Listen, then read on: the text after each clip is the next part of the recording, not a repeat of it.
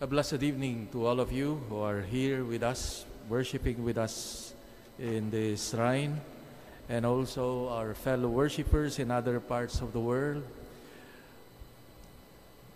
Blessings also to all of you. I'm sure you have heard that beautiful song, no? Sung specially, well, in many occasions actually, especially on weddings, no? Wherever you go, I shall go. Wherever you live, so shall I live. My people will be your people, and my God will be my God too. That is taken from the first reading today, the beautiful story of Ruth. And Ruth would become an ancestor of Jesus, the Messiah, was not a Jew from the Hebrew people. He was a pagan. He came from a pagan origin. And we see here this beautiful relationship between her mother-in-law, Naomi, no, when the sons of Naomi died without children, she decided to stay with her mother-in-law. And later on we will see in the story of these two women, no, how God would repay and bless Ruth by being one of the ancestors of the Messiah. Her generosity towards her mother-in-law alone, with no help from her sons, difficult situation, yet she decided to stay with her. She could have returned like the other woman, also returned to her land, but she decided to stay with her mother-in-law. This beautiful story tells us the greatness that can be found in every heart. Probably Naomi did not expect a pagan woman to receive, no, such greatness and kindness from a daughter-in-law, not belonging actually to the people of God. Yet we see how the heart, the human heart, whoever you are, whatever religion or race,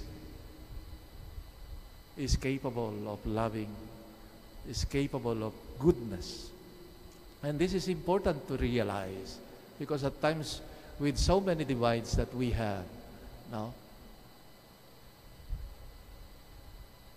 race, status, educational attainment, etc., etc., with our own biases, sometimes we do not see the goodness of others.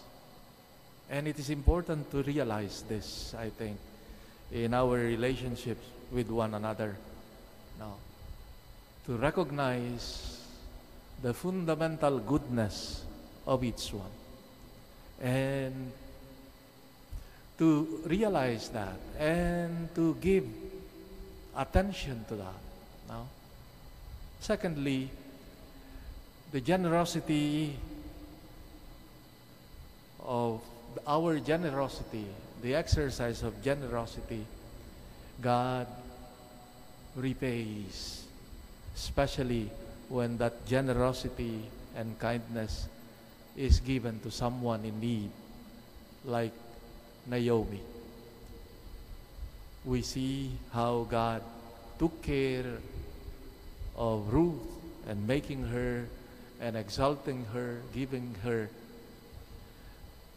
that beautiful role, great role as the one of the ancestors, to be counted as ancestor of the Messiah.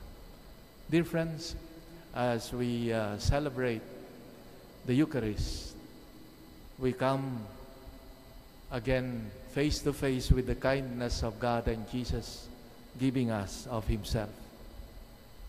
And that is, I think, the essence of this commandment when the teaching of the gospel today.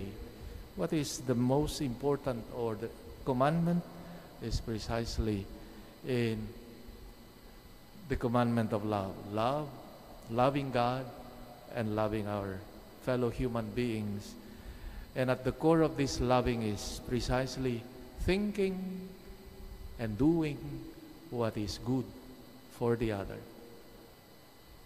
Whether we receive a prize or not, it is God who recognizes this and who compensates those who do and perform that love. May our encounter with Jesus, who comes to us with all the kindness and mercy, be also our strength in doing what is good, in discovering what is good in our life, in the lives of people, and appreciating them and helping each one of us to grow in this spirit of kindness, of love towards others. Amen.